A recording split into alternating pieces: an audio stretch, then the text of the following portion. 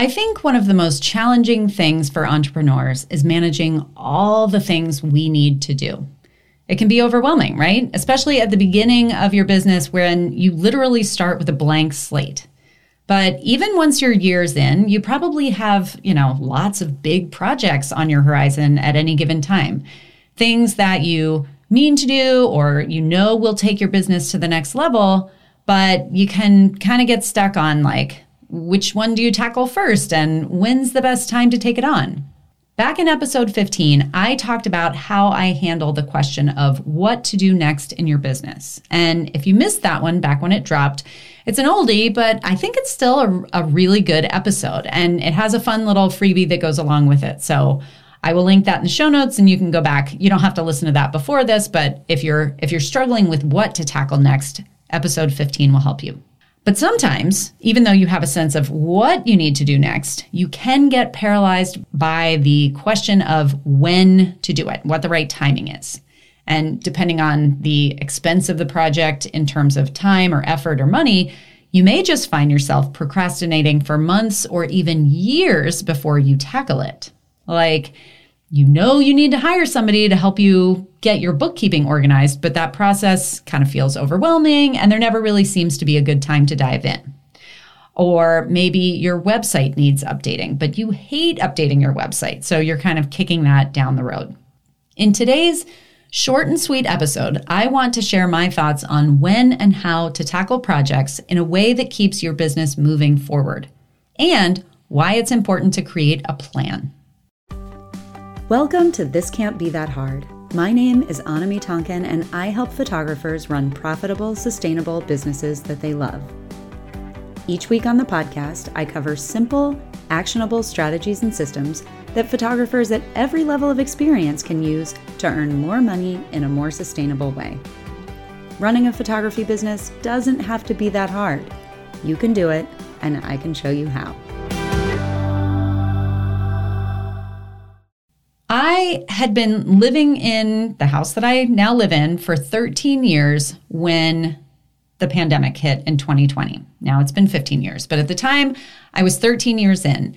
And the whole 13 years that I had lived there, I had dreamed of turning this closet that was in my kitchen into a peninsula that had a workstation on top, because I desperately needed more workspace in my kitchen. I have a very small kitchen, and it was going to help turn this kind of bulky, disorganized closet into more efficient storage. Now, this was a project that I had not only been thinking about, but that I had actually sort of slowly but surely been working on for a while. I had building plans from an architect friend of mine who had come over and sketched out the idea.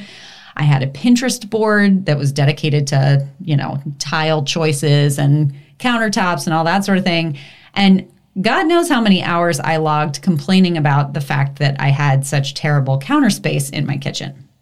But for 13 years, that was all I had. The project was always too expensive, or I was too busy, or I was, complaining that there was no point in doing that project until I was ready to renovate the whole kitchen. No matter what the excuse was, I always had one. But then the pandemic hit, and I found myself, kind of like everyone else, finally getting around to those house projects that I had been thinking about forever, and particularly getting around to this kitchen project. Honestly, this particular project was kind of an ambitious DIY job. There was electrical involved, there was some plumbing involved, but thankfully, Riley's parents, my fiance's parents, who both have lots of very useful skills and tools when it comes to renovation work, came to visit, and they came armed and ready to help. And with about 2 weeks of dedicated effort and about $5,000 in material costs, we had effectively doubled the size of my kitchen and added enormous value, not only to the house, but really to my life. I, at this point, can hardly remember how I ever functioned in my kitchen the way it was set up before. That renovation has made every minute that I spend in my kitchen so much better and easier. Honestly, the only regret that I have is that we waited so long to make it happen. It pains me in retrospect to think about how much more I would have enjoyed cooking and socializing and like doing all the things that I do in my kitchen if I had just, ripped the Band-Aid off and done that project 13 years or 5 years or even just a year earlier than I did. But as much of a difference as that relatively small renovation has made in my life, it's really a drop in the bucket compared to some of the changes that I can look back on that I have made over the years in my business. There were those 3 years that I spent editing all of my sessions in Photoshop because that was what I knew. And at the time, I figured Lightroom would take me too long to learn. During that time, I probably wasted hundreds of hours that, the magic of batch editing in Lightroom would have saved me. Or I think about the 5 years that I spent working as like everything was organized in a notebook and like a spreadsheet before I discovered the power of CRMs and automations. For sure, I would have booked many, many more clients using a CRM consistently in the early years, and I would have saved myself a ton of unnecessary stress and in a few very memorable instances, crossed lines of communication with my clients. And then finally, you guys can probably guess what I'm going to say next. There were 7 years of in-person sales that I kind of plodded along with. And when I think back and I look at my now, 5-6 years of hard data, if I had started with simple sales just 2 or 3 years earlier in my business, it would have made a very solid 6-figure difference in my savings account right now. I would have much more money in the bank. There's that old adage, the best time to plant a tree is 20 years ago, and the next best time is now. And I love that saying for a lot of reasons, but I also feel like it can be a little disempowering, right? It can be easy to focus on the first part of the phrase, and that makes me feel like, I've missed my chance. I'm so far behind. I'll never be able to get ahead. So, it kind of puts me in that mode of inaction. But the second part of the phrase, the next best time is now, is really the important part. And that's the part that we have control over. None of us can go back and change our past choices or our behaviors or our lack of behavior, right? Our inaction. But every single day offers us a new opportunity to steer our own ship in whatever direction we please. It's all about being intentional. As entrepreneurs, most of us have things on our to-do list that go way beyond what we can accomplish right now, or even in the next, few weeks or a couple of months or even a year. The mistake that most people make is taking one step in 20 directions rather than 20 steps in a single direction. So let's go back to the story of my kitchen renovation. As I'm sure you can imagine, in a house that I have now lived in for over 15 years, there are lots of little house projects that I have on my wish list. So imagine if instead of diving in on the kitchen renovation, I had just taken the doors off of that closet that was there before, and then moved on and taken the clothes out of my closet that needs new shelves and had a truckload of compost delivered for my yard, and then taken the hinges off of the squeaky porch door and put the doors against the wall. I would not only have made essentially no impact on the functionality of my kitchen or any of the other parts of my house, I would actually have a much messier house than I did before I did any of those things. And the thing is, those first steps that we take in a project are usually the easiest, right? Taking the doors off takes 5 minutes, but demoing the drywall and planning the full renovation and buying the tile and installing the countertop, those things require perseverance, commitment, money on the table, all those things. Having a truckload of compost delivered is as easy as making a phone call. But then once it's there, pulling out the shovel and the wheelbarrow and getting it distributed around the yard is probably going to be a full day of sweat and blisters.